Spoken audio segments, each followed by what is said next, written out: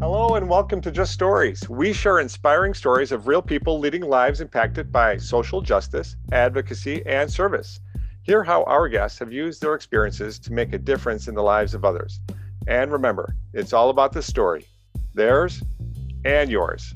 Just Stories. We have a special co-host today, Cheryl Hilbert. You may have already heard her sharing about PADS, but Cheryl is today joining me as a co-host. Jean's taking the day off. Cheryl is our producer and behind the scenes gal that puts out so much of our social media and really helps Just Stories operate. So Cheryl, great to have you here tonight with me. How are you doing? I'm doing really well, Mark. So nice to get to talk to you. Yeah. Yeah, I'm on vacation, so I'm feeling great. Well, thanks for joining us on your vacation. And where are you vacationing?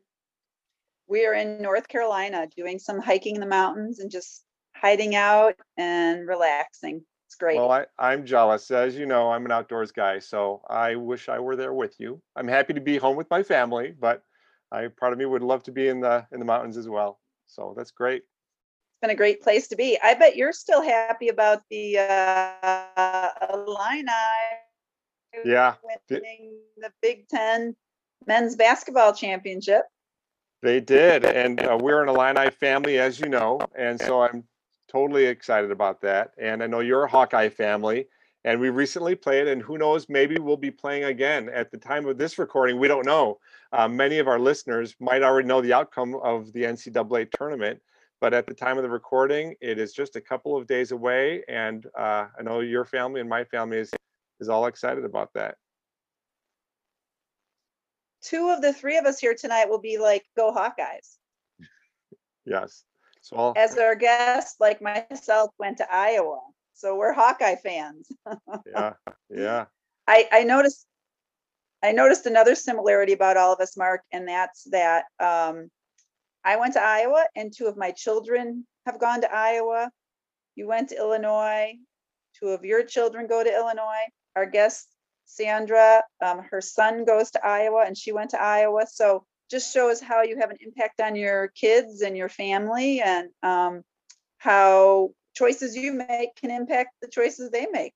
Yeah, that's true. That's true. And even our siblings, I think you had a sister that went to Iowa, and I had a brother that went to Iowa. And so our siblings Yep. impact us as well. So, who do we have with Um, us today? yes, this is Sandra Henes, and she is a self described small town Midwestern girl who loves small communities. She has discovered that their secret power is how they connect you to and elicit caring about individuals who make up these communities. She was my college roommate for 2 years at the University of Iowa, and she has multiple degrees from the University of Iowa, including journalism and also her PhD in religious studies. She's kind of taken a winding route in her career, and we'll hear a little bit more about that. But through that winding road, she ended up working for nonprofits.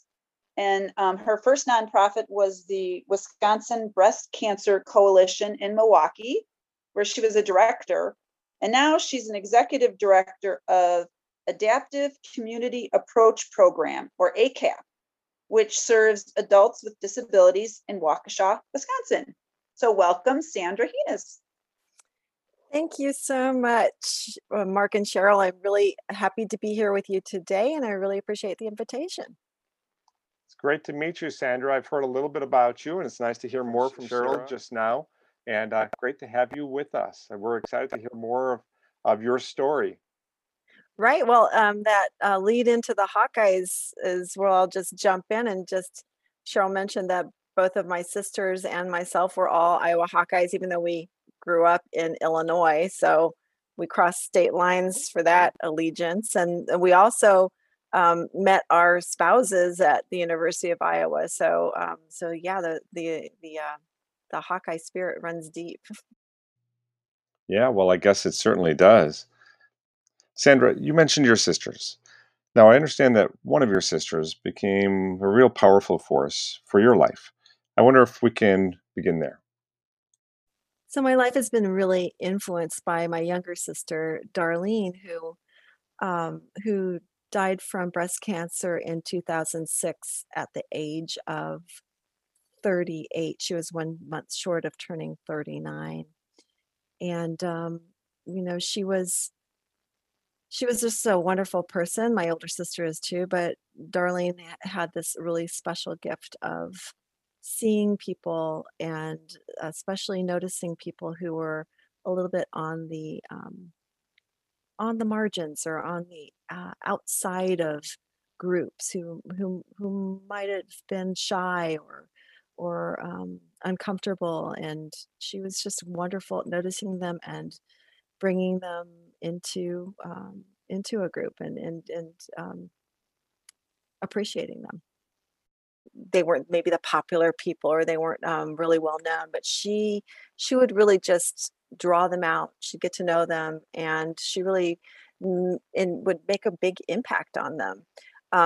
One of the stories about that the way she did this was uh, years later, after high school, one young gentleman who went to high school with her contacted my family to tell us about how much she meant to him. And the reason why is when he was growing up in our small town, Macomb, Illinois, um, in high school, he would be in classes with her, and he was one of these kids who really, kept to himself, wasn't very, didn't have a big group of friends, felt awkward around the fellow students, but she would always make a point of saying hello to him. I think when they were I, I hope I'm not embellishing this, but I think like when they would be in class together, if you guys remember gym class and you had to do square dancing Mhm. and you had to choose partners, she would choose him for partners, or maybe it was, in a different class, but she would choose him for a partner. And and it really made a big impression on him, such that he made a point of really reaching out to our family after my sister passed away from breast cancer in 2006 to let us know the story and how much she meant to him, even though they hadn't really crossed paths since back in those high school days. So she was just one of those people that people gravitated to because she turned to them and she noticed them and she drew them out. This ability that she had to really connect with people inspired her in college to study to be a certified therapeutic recreation specialist.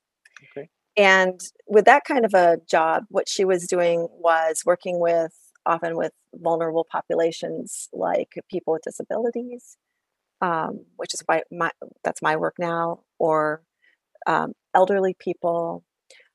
She would work with these vulnerable populations and help them through recreation to grow, to learn, to socialize, to just flourish as human beings, which is how we do it, in groups and communities and doing things together, enjoyable things together. So that was her work, and she had great stories from her time as a recreation therapist. One of the stories that I always loved was when she and some of her colleagues were to take a group of people with disabilities out into the community. And this is when she was working at the University of Iowa Hospitals and Clinics. And they decided to go to the mall there, Old Capitol Mall, which was a thriving in those days, back in the day, right when malls were a big thing. The thriving mall right off of the Pentacrest, which was the center of the university. So it was crowded, and they took a small group of people with disabilities with them to just enjoy being out in the community, which is what they should be doing.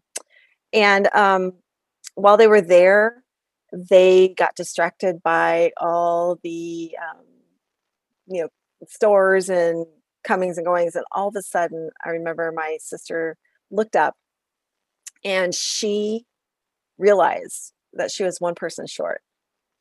So she and her colleague, obviously, this is like freak out moment where you're like, just like anybody, when you lose somebody, you're panicked. So they started searching up and down. And this was a two-story mall. It had a lower level and it had the upper level that looked out over. You could be on the balconies and kind of look down on that lower level. Um, and they were just scanning through the crowds. They couldn't find this person, and they were just, worst case scenarios flashing through their minds. And all of a sudden, my sister, who was on the lower level, was looking up and kind of scanning the people walking by up on the upper level. And all of a sudden, something caught her eye. It was these fuzzy pink slippers. And she was like, found her. Because, this wonderful person was wearing fuzzy pink slippers out into the Old Capitol Mall, which is how we should all dress. Actually, we should There you dress go. comfortably and with flair, and so that was, that of course was the wonderful ending to the story, that she was able to find this person and breathe a big sigh of relief. Oh my So goodness. Yeah. I've been on some of those outings. Cheryl and I are both physical therapists, and my role in the past has been on a setting where I work hand in hand with recreational therapists like your sister was. So I'm very familiar with those. And Sandra, I had an epiphany a few years ago that, there's a team of physical therapists and occupational therapists and speech therapists who all do good work. But I realized we're all really doing our work to serve the rec therapist, because what's the whole purpose of getting people walking or swallowing or doing things for themselves again, so that they could enjoy their life and return to their community and do purposeful things that they wanted to do. So I said, Meg, who's our rec therapist, you got the most important job here. We're all working for you to get our patients doing what they should be doing again. So that's a great story that you shared. And I'm glad it had a happy ending. it did. It was wonderful. And even the sad stories that she told from her work in recreational therapy were also, in a way, they were happy. They were, deep. Another one was, she also ended up working more with elderly populations. She moved out to California, and that was her work out there. And she talked about one gentleman who, as you know, isolation is a challenge for all vulnerable populations, the elderly and people with disabilities. But this elderly gentleman he was starting to decline, and she would go in and talk to him, and he he was kind of hard to reach. But one thing he told her was, that he had really loved this song, Red River Valley. That was it. I won't sing it. I won't do that to you. But We'd love to hear you sing. well, I don't know about that. Um, so Red River Valley, and she actually had a wonderful voice. My younger sister did. So she didn't know the song, but she went and looked it up and learned it. And so surprised him one day and went in when she went to visit him, and she sang this song for him. And she just talked about, how deeply that touched him. It was just a real moment between them, and it was so meaningful for him to have someone hear him, respond to him, and just offer this really human gesture that can mean all the world when you're very lonely and you don't have a lot of people around you who know you and spend time with you. So yeah, even the sad things are kind of beautiful. And I like the way that you said that. I like that, putting recreation therapists at the center of things. But basically, what you're saying is it's all about community and building these relationships and these community ties. So yeah, I really appreciate that. So Sandra, I was really touched by the point you made about your sister Darlene and how she was able to see the people that were on the fringe, and that man, that former schoolmate of hers, calling and talking about having that quality that I don't think we always appreciate so much in people. And that's really touching. And it obviously touched you, because now you come around and tell us a little bit about your story and what you're doing now. Right. So I think one common theme that runs through my windy path, my windy career path, is that I've just always been really interested in what makes a good human life. And it's not from the beginning, from my younger days, and Cheryl knows this well. People might not have, knowing me younger, they might not have thought I would be somebody who was that interested in questions of the good life, because I was a little bit of a black sheep, and a little bit of a wild child at times in my history. But no, I was always really interested in trying to figure out what is a good human life. And so my sisters were definitely, and my younger sister especially, was definitely someone that revealed a lot of what I came to find really important in her connections with people and her celebration of very ordinary things. Like I said, she passed away in 2006 from breast cancer, and she had been diagnosed in 2000.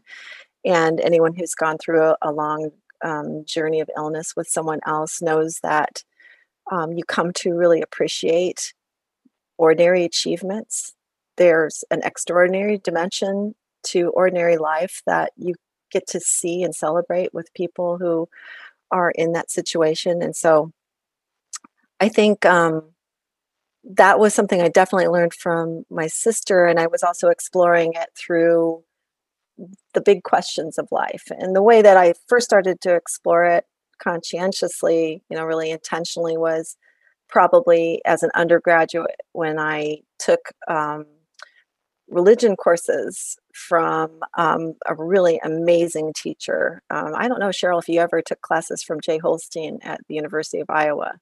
Yeah, he was a powerhouse. He was a dynamo. He was one of the most popular teachers in the university and taught those mega classes of 800 students. He could hold a huge lecture hall with his different classes exploring the ancient sacred texts and ancient sacred stories. And he really turned me on to this particular way, or these different ways of asking those big questions about the meaning of life and what is a good human life is. And that really inspired me. And of course, I ended up becoming a religion major, and as well as a journalism major, and really was interested in learning more. So when I graduated, I found probably the one job that combined those two majors in the country. Now that's I'm kidding. There's a lot of religion writers and people who cover religion, but I think when I decided to have those two majors, I had no idea I could actually make a career out of both of those majors. But I did get a job in writing about religion at a newspaper in Texas, the Waco Tribune Herald. I was a religion reporter there for a couple of years and had some wonderful experiences. So, so that windy path was just part of a broader just exploration of the big questions of being a human being, and I ended up going back to graduate school to study religion on the graduate level. I focused more on theology and ethics because I'd had that experience as a religion writer at the in Waco, where it was not so much old texts and traditions and dogma. It was really what people were doing religiously in the present. So again, that question of how do people live a good life, and what informs them, and what shapes them, and what moves them. So when I was wanting to move on and, really be go more in the direction of a vocation rather than a job, I again just returned to what moves me. And what moved me was making these connections with people. I was starting to see how important it was to have relationships and be able to grow them, and to make it possible for people to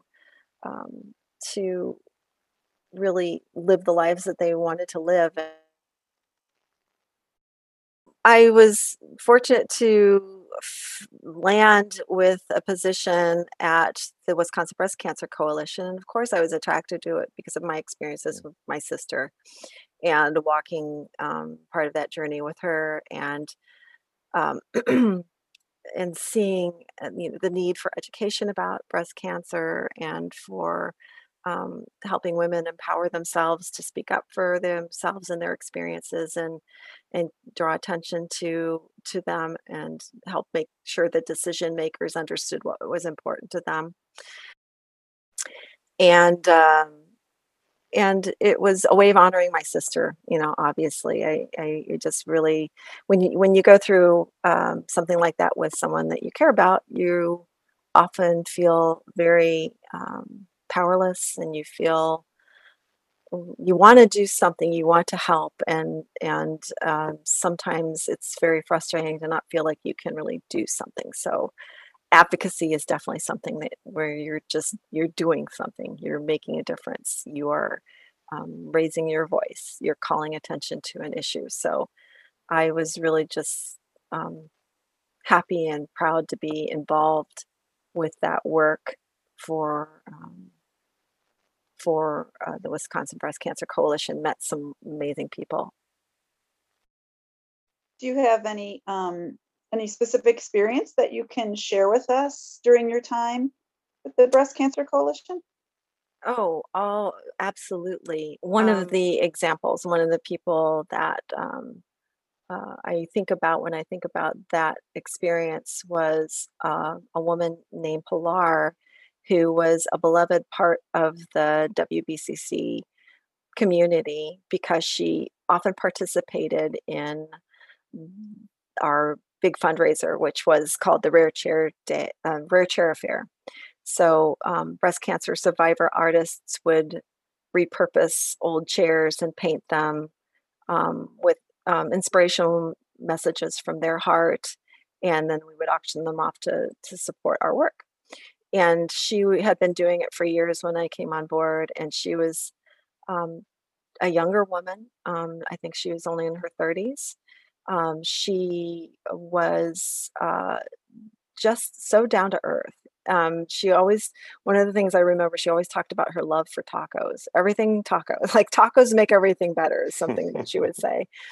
Um, and she did a couple chairs for us, and unfortunately, she passed away when I was still director at WBCC, and had a circle of young women who were brokenhearted about it. But also, again, she was about speaking up and telling people about this disease so that they could be informed and make good choices for themselves for their breast health. So she was a low key, kind of subtly funny person, but she put herself out there as much as she could to raise awareness about this disease before it claimed her life. So that's definitely, and there are stories like that, many stories like that, unfortunately. I appreciate that you've gone into that work because you used the word learned a lot from your sister, and you were inspired by your sister in some ways, and that propelled you forward. And women like Pilar too continue to inspire. Unfortunately, lives cut short, but still in some ways um, being very meaningful lives, still having an impact through your work, and hopefully others who are inspired by them as well. You went on to some other work as well, working with individuals who some might say are perhaps on the fringes or in the background, like you described your sister having such an attention to, and individuals who may need assistance in building community access and that. Uh, Tell us a little bit about that work. Well, it's wonderful work. I love my job. It's an amazing organization. It's been around 39 years doing community-based services for people with disabilities. It was somewhat inspired by my sister because as I was looking for a new position, I ran across the position description, and I saw on the website and the other materials I had out there that this was just an organization that was really that recreation therapists were sort of the heart of the work that was done, and it just brought to mind the work of my sister, and I just knew that that would be wonderful, fulfilling work. So, That's so cool. Sandra, do you have a little story or an example of working with someone through ACAP that you could share with us? oh my gosh, I have so many stories. You'll have to shut me up. Well, like today, what The one of my today story, favorite, huh? yeah, That's a pretty today's good. story, exactly. What happened today? It was um, there's okay. Today there is a wonderful friend who is a young woman who first started at ACAP before I got there. So I didn't witness this firsthand, but came to ACAP very inward, very isolated, was not really able to connect easily with other people, would get very agitated if there was a lot of commotion, a lot of people around. And it's just been wonderful to hear the stories and then see the blooming of this person over time. So even since I've been there, her ability to connect with people has just been exponential, from kind of being off in a corner by herself, not really talking to anyone, to actually just talking um, a mile a minute, a lot. But it's joyous. She calls out people's names. It's so cute because it's so funny because she knows my name, but ever since we've been back since COVID and I wear my mask, she's known my name since I've been there. She's been there and has many, many times used my name, but with the mask on, she always asks, "Who are you?"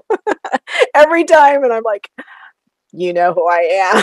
Actually, I think she's teasing me. Mhm. But just the appeal of she'll sing, she'll sing, you'll hear her singing, and it's just joyful to hear people kind of come into themselves, to make connections, to find talents, and to just express themselves, and be appreciated for what they bring. She's one. Um, there's Peter. My friend Peter came in today. He was a little sad because a friend of his had passed away. He came in and he brought some pictures and told me a story of how he got to know his friend, and shared the picture. And it's nice to have people to share those things with too. It's nice to be a place where joy is happening, but it's also nice to be just human with people and let them have sad times, and be with them while they're having a sad time and share that with them too. So um, one other story that I'll share, for again, you can shut me up whenever. There's one of our longtime members is this wonderful woman who suffered a stroke, I believe in her 30s. I think she was a professional. I think she might have been a nurse, actually. Yes, I think she was a nurse. She suffered a stroke in her 30s, and uh, uh, then was unable to use her arms or her legs, quadriplegic, and she just had started to kind of lose hope. It was obviously traumatic for her life and her family, and she said she was starting to lose the sense that she had any value. But coming to ACAP and learning the ACAP message that, with the right adaptation, you can do anything. We'll help you do anything you want to do. She started to be reminded of what she has to offer. And she talks about how it felt to be able to finally go on a sailboat. She'd never been sailing, and with a wheelchair and with those disabilities, it's something that you need some assistance with. But once you get that sense of that adaptation, just think about the first time that you might have been on a sailboat going fast with the wind in your hair and the water spray hitting your face, and just how amazing that was. You never forget that feeling. She never had it until she came to us and was able to enjoy it in our programming, and because of all those things that she's been able to do, she's just really, has just really changed her sense of self. She feels confident. She's explores things. She speaks up for herself, and she knows she has value. So those are just a couple of the stories. I could go on.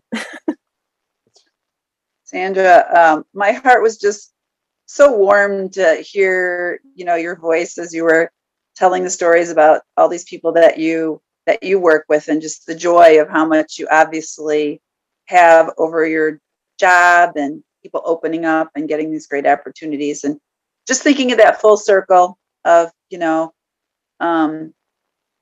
your sister's impact on you, and just how the sadness of her death, but how it's kind of come full circle where you use that to go on to advocate for other people. And thank you so much for sharing these stories with us. It's really, really touching and heartwarming, and it's amazing. Thank you so much for inviting me to share. I really appreciate that.